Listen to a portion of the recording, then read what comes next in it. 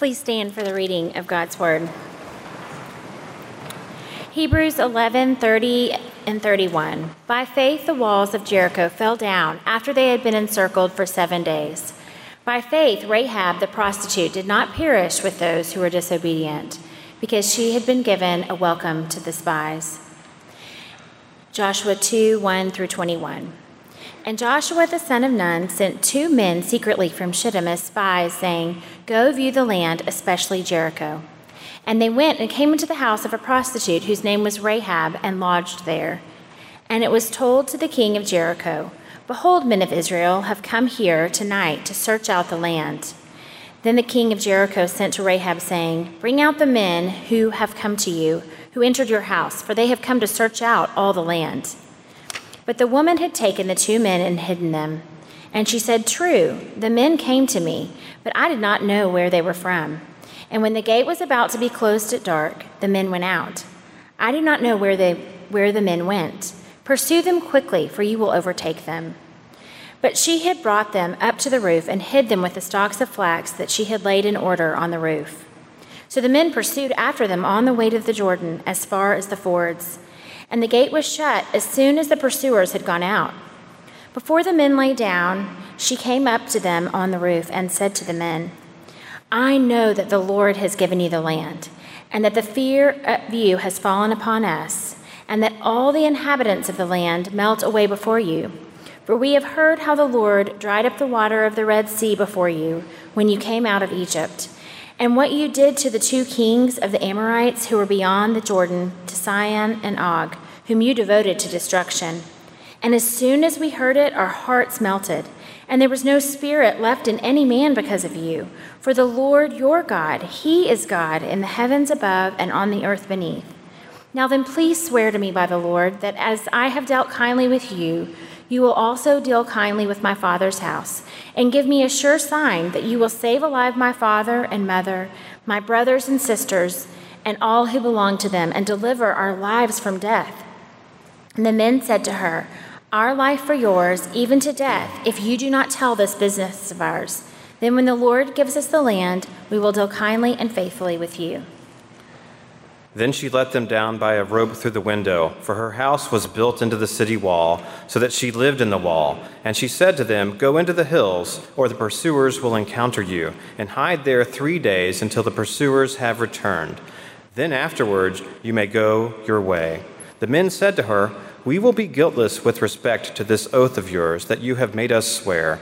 Behold, when we come into the land, you shall tie this scarlet cord in the window through which you let us down, and you shall gather into your house your father and mother, your brothers, and all your father's household. Then if anyone goes out of the doors of your house into the street, his blood shall be on his own head, and we shall be guiltless. But if a hand is laid on anyone who is with you in the house, his blood shall be on our head.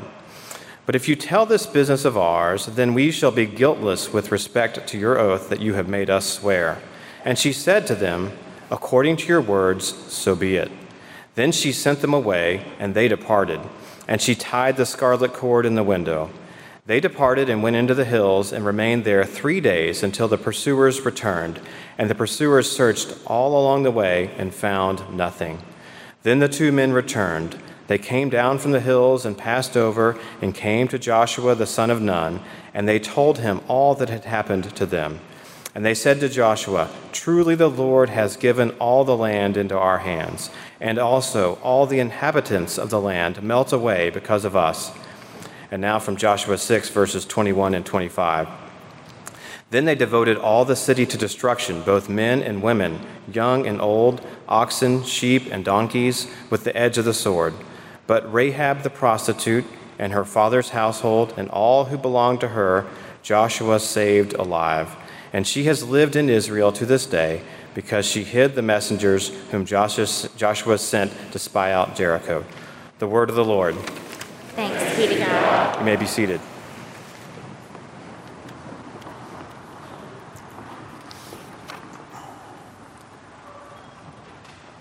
About 15 years ago, I heard Joel Gregory preach. He was the pastor at First Baptist Church at the time. And I heard him preach in a chapel service at Dallas Seminary. And he was talking about the Hebrews 12 passage when he says, and we have such great cloud of witnesses. And this great cloud of witnesses is what we've been talking about in the last several weeks as we look at Hebrews 11. When he's talking about that, he talked about what may have taken place in the Roman Colosseum when Christians were persecuted. They may have been on the floor of the Colosseum, either fighting in gladiator battles or whatever they may be doing, or suffering for lions and other things that might eat them and devour them. All on the floor. But there also be Christians who were in the stands, who were watching it, who would yell out to those who were on the floor, "Keep the faith. Keep the faith. Keep the faith." And I think that's what this passage is about this morning. In fact, I think that's what all of Hebrews is about. How is it that we, as a people living in turbulent times, are able to keep the faith? Our text begins this morning. It says this, "By faith, the walls of Jericho fell down after they had been encircled for 7 days. By faith, Rahab the prostitute did not perish with those who were disobedient, because she had given a friendly welcome to the spies." Now, if you were looking at this text and you were being able to think about this, you say, who should this text be about? We looked at Moses and Joseph. We looked at Abraham and Isaac and Jacob. We looked at all of those great heroes of the faith, Enoch and others, who were leaders of the nation of Israel. And now we get to this part, this one who's the last of the line of stories that God tells us about those who have kept the faith. And who would you think should be central to that story? I don't think any of us would be astonished to think it might be Joshua.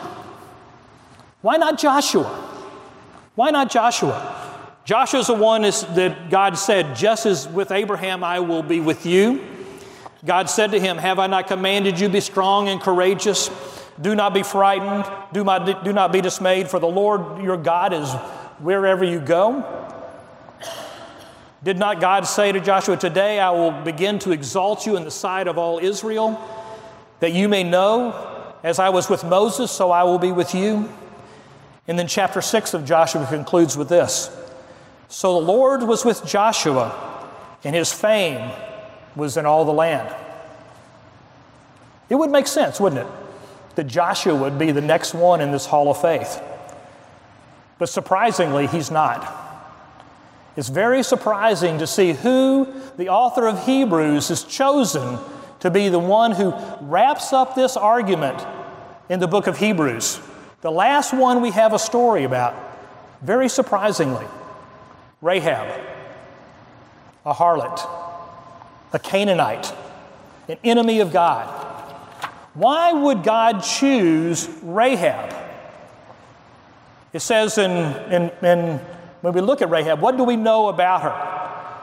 In Ephesians 2, it tells us, "Therefore remember that at one time you Gentiles, including Rahab, were called the uncircumcision by what is called circumcision, which is made by the flesh of hands. Remember that you were separated at that time from Christ, alienated from the commonwealth of Israel, and strangers to the covenant of promise, having no hope and without God in the world." That's who Rahab was, the one who had no hope, unless she turned to the living God, the one in whom we find all hope. She's not your typical candidate for this Hall of Fame, but surprisingly, the author has selected Rahab, the harlot. She is a surprising saint. So the question before us this morning is to ask the question, why Rahab? Why Rahab and not someone else? And then ask the question, what does Rahab's story have to do with us? How can we relate to it? So I'm going to look at three things this morning. I want to look at Rahab's faith. I want to look at Rahab's rescue. And I want to look at Rahab's legacy. But to set the context of the story, you have to understand where the nation of Israel is at this point in time. Israel had come out of Egypt, and Moses had led them. But because of their sin, they wandered in the desert for 40 years. An entire generation had died. Moses dies, and Joshua is appointed and commissioned to be Israel's leader. And the Lord tells Joshua that he is to enter into the promised land that Billy sang so beautifully about this morning. The people of Israel were encamped on the east side of the Jordan at Shittim. Joshua, while he was there, commissioned and charged the spies to go into the land to be able to see what was there. They were supposed to particularly take a look and understand what was taking place in Jericho. Jericho is a city, a fortified city that sat on the major trade route that's right on the entry point into the land. It might be the oldest inhabited city in the world, some archaeologists think. Jericho was a fortified city. Some think it may have had not one wall, but two walls. And to be able to understand this, Joshua sent the spies in to be able to take a look at Jericho and bring back the message. Into that context, we find an interesting person introduced to us. A woman, a Canaanite, a harlot named Rahab. And Joshua the son of Nun sent two men secretly to Shittim as spies. Go and view the land, especially Jericho. And they went and came into the house of a prostitute whose name was Rahab and lodged there. This morning we want to hear Rahab's voice. We want to hear her voice in the crowd telling us and encourage us to keep the faith. And so we will look at Rahab's faith, we will look at her rescue, and we will look at her legacy. What is Rahab's faith? What does her faith look like? Under what criteria can we evaluate the faith that is commended so highly in this book of Hebrews? It says, by faith Rahab did not perish. And so we understand that the faith that Rahab had was a genuine, a true, a real faith. But what we were stepping back on and say, I'm trying to look at this and understand what is Rahab's faith? What is it all about? We'd have to say that her faith at a basic level was minimal in content. She didn't understand that much, but what she understood was enough. It wasn't exactly the size of her faith that was important. It was actually the content, the object of her faith that was important. And it says in our text that Rahab believed. She trusted in God. How do we evaluate somebody's faith?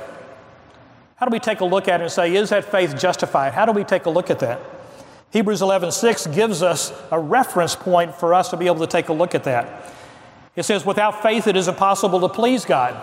And then it defines faith this way: for whoever would draw near to God must believe that He exists and that He rewards those who seek Him. Did Rahab believe that God exists? In the middle of our passage, Rahab's words are this: for the Lord your God, He is God in the heavens above and the earth beneath. That's Rahab's profession of faith, and that is a significant profession for a Canaanite. For a Canaanite, typically is a worship of Baal and Ashereth. Baal is the storm god, and Ashereth is the goddess of fertility. And to be able to say that the Lord, Yahweh, is the Lord of heavens and the earth is a significant comment by Rahab. Did she believe that God exists? Yes. Did Rahab believe that God rewards those who seek Him? That's the second qualification. Here's what Rahab asked to the spies. Now then, please swear to me by the Lord that as I have dealt kindly with you, you also will deal kindly with my father's house. And give me a sure sign that you will save alive my father and mother, my brothers and sisters, and all who belong to them, and deliver our lives from death. Rahab's faith is simple. She trusted all that she knew about herself into all that she knew about God. Again, it says that she was alienated. Ephesians 2 says that she was alienated from the commonwealth of Israel, strangers to the covenant of promise, having no hope, and without God in the world. It's almost as if Rahab was like Isaiah, when Isaiah said, "Woe is me, for I am undone. For I'm a man of unclean lips, and I live in a nation of unclean lips, and my eyes have seen the King." Rahab could say something like that. "Woe is me, for I am undone. I'm an unclean person who lives in an unclean city. But now my eyes have seen the King." Rahab's faith was simple. She trusted all that she knew about herself to all that she knew about Yahweh, the God. And faith ultimately is in trusting in God alone for salvation. Faith is believing that God can be trusted, that He will do what He says He will do. Just like Abraham in Genesis 15:6. Abram believed God, and it was reckoned to him as righteousness.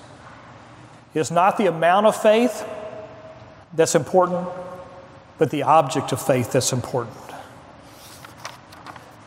Rahab had a genuine faith. But now let's look at the second point, Rahab's rescue. Again, it says, without faith it is impossible to please Him, for whoever would draw near to God must believe that He exists, and that He rewards those who seek Him. Rahab's reward, at least temporally, is her rescue. And that rescue is defined in three different ways. One is an oath, a sign, and then the actual rescue. Rahab told the spies, he said, "Now then, please swear to me by the Lord. Give me a sure sign that you will save alive my family and deliver our lives from death. Swear to me." She had the spies make an oath with her. The spies responded, "We will be guiltless with respect to this oath of yours that you have made for us. If anyone goes outside of your house into the street, and his blood shall be on his own head, and we shall be guiltless. But if a hand is laid on anyone who is with you in the house, his blood shall be on our head. But if you tell this business of ours, then we shall be guiltless with respect to your oath that you have made us swear." And then Rahab again affirms her faith. "According to your words, so be it." And she sent them away. The spies made an oath, a solemn promise to Rahab. An oath is a solemn appeal to a God or something holy or reverent as a witness or a sanction of the truth of a statement. Rahab sought their assurance. She said, "Swear to me by the Lord." And the spies made the promise to Rahab that they would not allow her family to face destruction. Both parties had a condition. Rahab had to be faithful to her side, and the spies had to be faithful to hers. And again, Rahab affirmed her faith as she trusted in the spies. According to your words, she believed that they would do what they said they would do. So there was an oath, but there's also a sign. She asked for a sign, and they gave it to her. Said, "Behold, when we come into the land, you shall tie this scarlet cord in the window through which you let us down." A scarlet rope, a cord to hang down from the window. Rahab's place where she lived was built into the wall. And so there had the scarlet cord, and there was going to be the sign in which they were able to know which place was Rahab's, and when the walls came down, they'd be able to discover her and find her and save her. But it's interesting when the text talks about a scarlet cord. Why is scarlet an important term here? Well, scarlet, or red, has a lot of representations of sin. You've always heard of the red light district. Rahab was a member of the red light district in her community. You've heard of the scarlet letter. But in Isaiah it says this, "Though your sins are like scarlet, they shall be white as snow. Though they are red like crimson, they shall be like wool." So scarlet could represent the sin that Rahab had or it might represent something else. Scarlet also represents the blood of our Lord Jesus Christ. I want you to notice the similarity of the language we've used here to the similarity of what takes place in the Passover. In Exodus 12, it says, "Take some of the blood and put it on the sides and the tops of the doorposts of your houses. On that same night, I will pass through Egypt and strike down the firstborn of both people and animals, and I will bring judgment on all the gods of Egypt. I am the Lord. The blood will be a sign for you on the houses where you are, and when I see the blood, I will pass over you. No destructive plague will touch you when I strike Egypt." Very similar here is that the blood on the doorpost and the scarlet cords serve in some ways the same function. When they see it, that place is passed over, and no destruction comes to that house. We find actually the rescue itself is very simple. We see the people of Israel, they march around Jericho for 7 days. And on the 7th day, they blow the trumpets and they scream, and the walls come down. And all the city is devoted to destruction. God brings judgment upon the city of Jericho, just as He promised He would bring judgment on the gods of Egypt. The rescue of Rahab happened when Rahab the prostitute and all of her household and all who belonged with her, the scriptures say, Joshua saved alive. Joshua rescued Rahab. He did what what the spies said that they would do, and nobody in Rahab's house, all who were there, who were shown by the sign, were rescued by Joshua. So we've looked at Rahab's faith, we've looked at Rahab's rescue, and now we turn to Rahab's legacy. By faith, Rahab the prostitute did not perish with those who were disobedient, because she had given a friendly welcome to the spies. I found that an interesting way to phrase what she's done, a friendly welcome to the spies. But it mirrors what happens in Joshua 6:25. He says, "She lives in Israel to this day because she hid the messengers whom Joshua had sent to spy out Jericho." Rahab, her friendly welcome was to hide the spies and to protect them from danger. So what was her legacy? Her immediate legacy is that her whole family was rescued and did not suffer destruction. Her historical legacy is that she lived from that point with the people of God in Israel. But there's also a surprising legacy that we find about Rahab. If we look at Matthew 1 in the genealogy of Jesus, we find this, that Abraham was the father of Isaac, and Isaac the father of Jacob, and Jacob the father of Judah and his brothers. And Judah the father of Perez and Zerah by Tamar, and Perez the father of Hezron, and Hezron the father of Ram, and Ram the father of Amminadab, and Amminadab the father of Nashron, and Nashron the father of Salmon, and Salmon the father of Boaz by Rahab, and Boaz the father of Obed by Ruth, and Obed the father of Jesse, and Jesse the father of David the king. We find that Rahab, the harlot, has a surprising legacy as she's found in the genealogy of Jesus. In the genealogy of Jesus, there's only 4 women besides Mary who are listed. Each one of them, Tamar, Rahab, Ruth, and Bathsheba, all but Ruth had a sexually tainted life.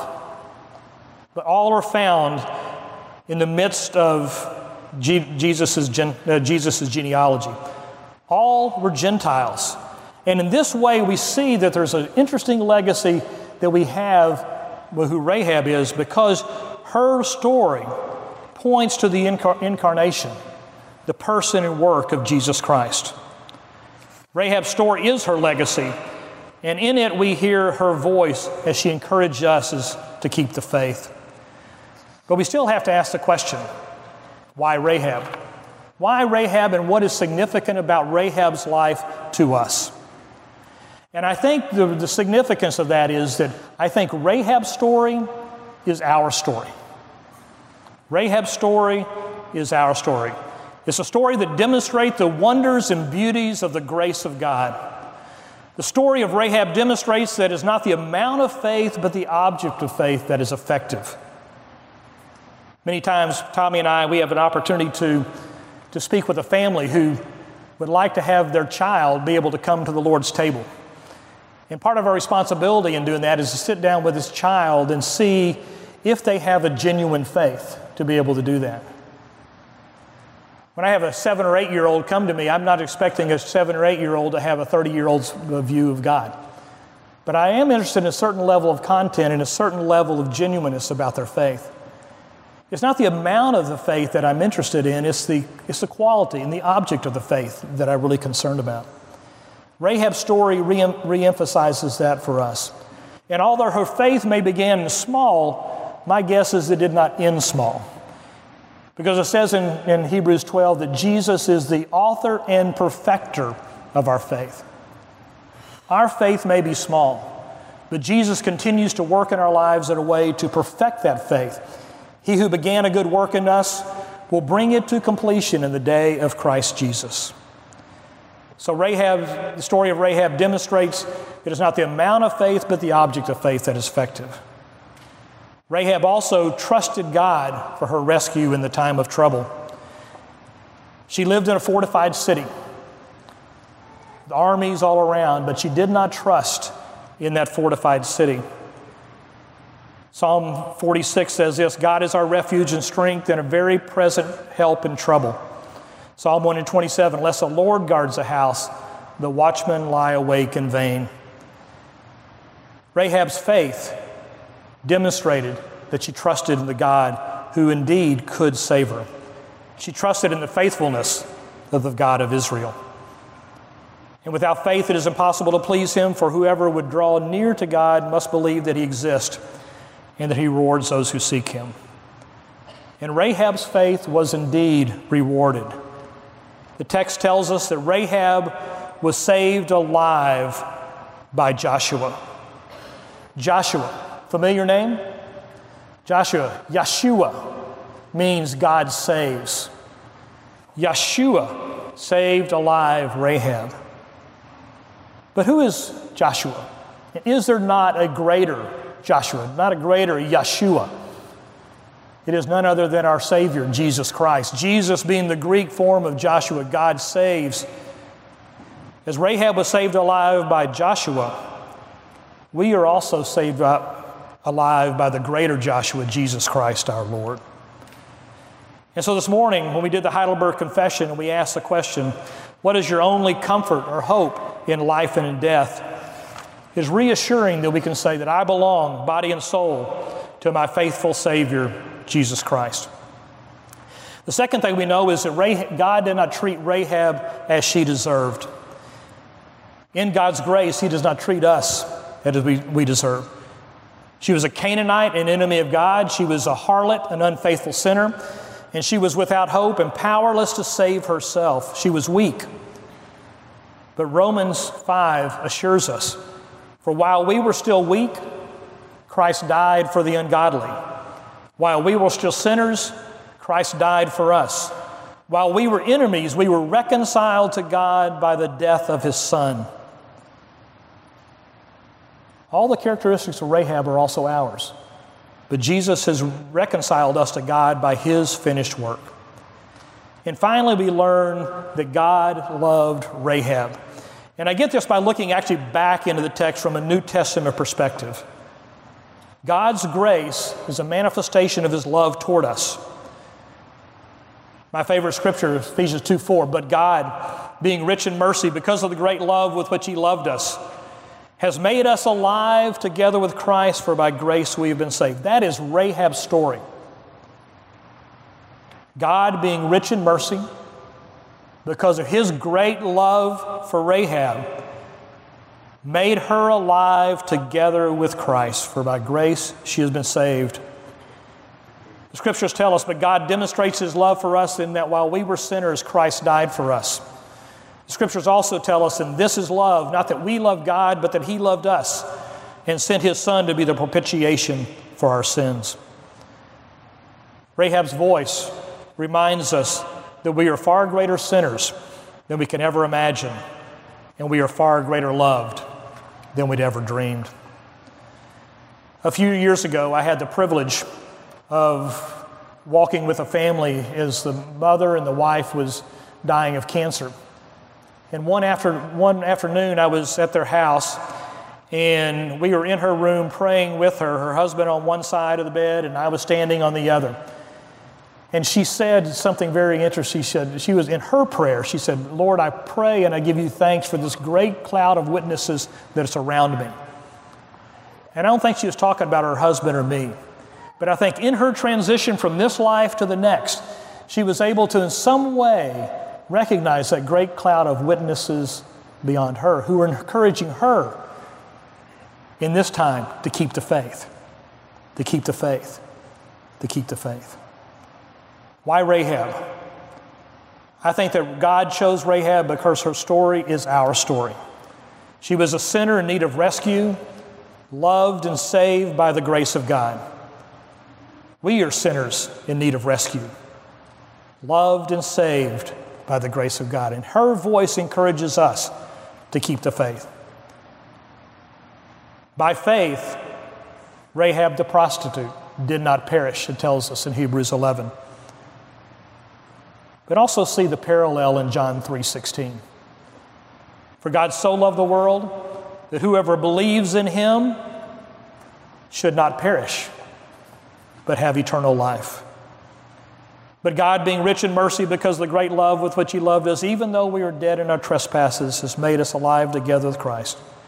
For by grace we've been saved, and he's raised us up and seated us with him in the heavenly places in Christ Jesus. Rahab was saved alive by Joshua, and we are made alive together with the greater Joshua, our Lord and Savior, Jesus Christ. Let us pray. Our blessed God and Father, we do enter into your presence giving you thanksgiving for what you have done in our lives. We thank you, Father, that you do not treat us as we deserve, but you treat us according to the love and grace of your Son, Jesus Christ. We thank you, Father, that you have sent Rahab and told us her story in order that we might find our story in hers, that we might find our story in a greater story, the salvation that is available to us in Jesus Christ. And so, Father, we pray that you would strengthen us by this story and encourage us each day to keep the faith. We pray this in the strong, powerful, majestic name of your Son, Jesus Christ. Amen.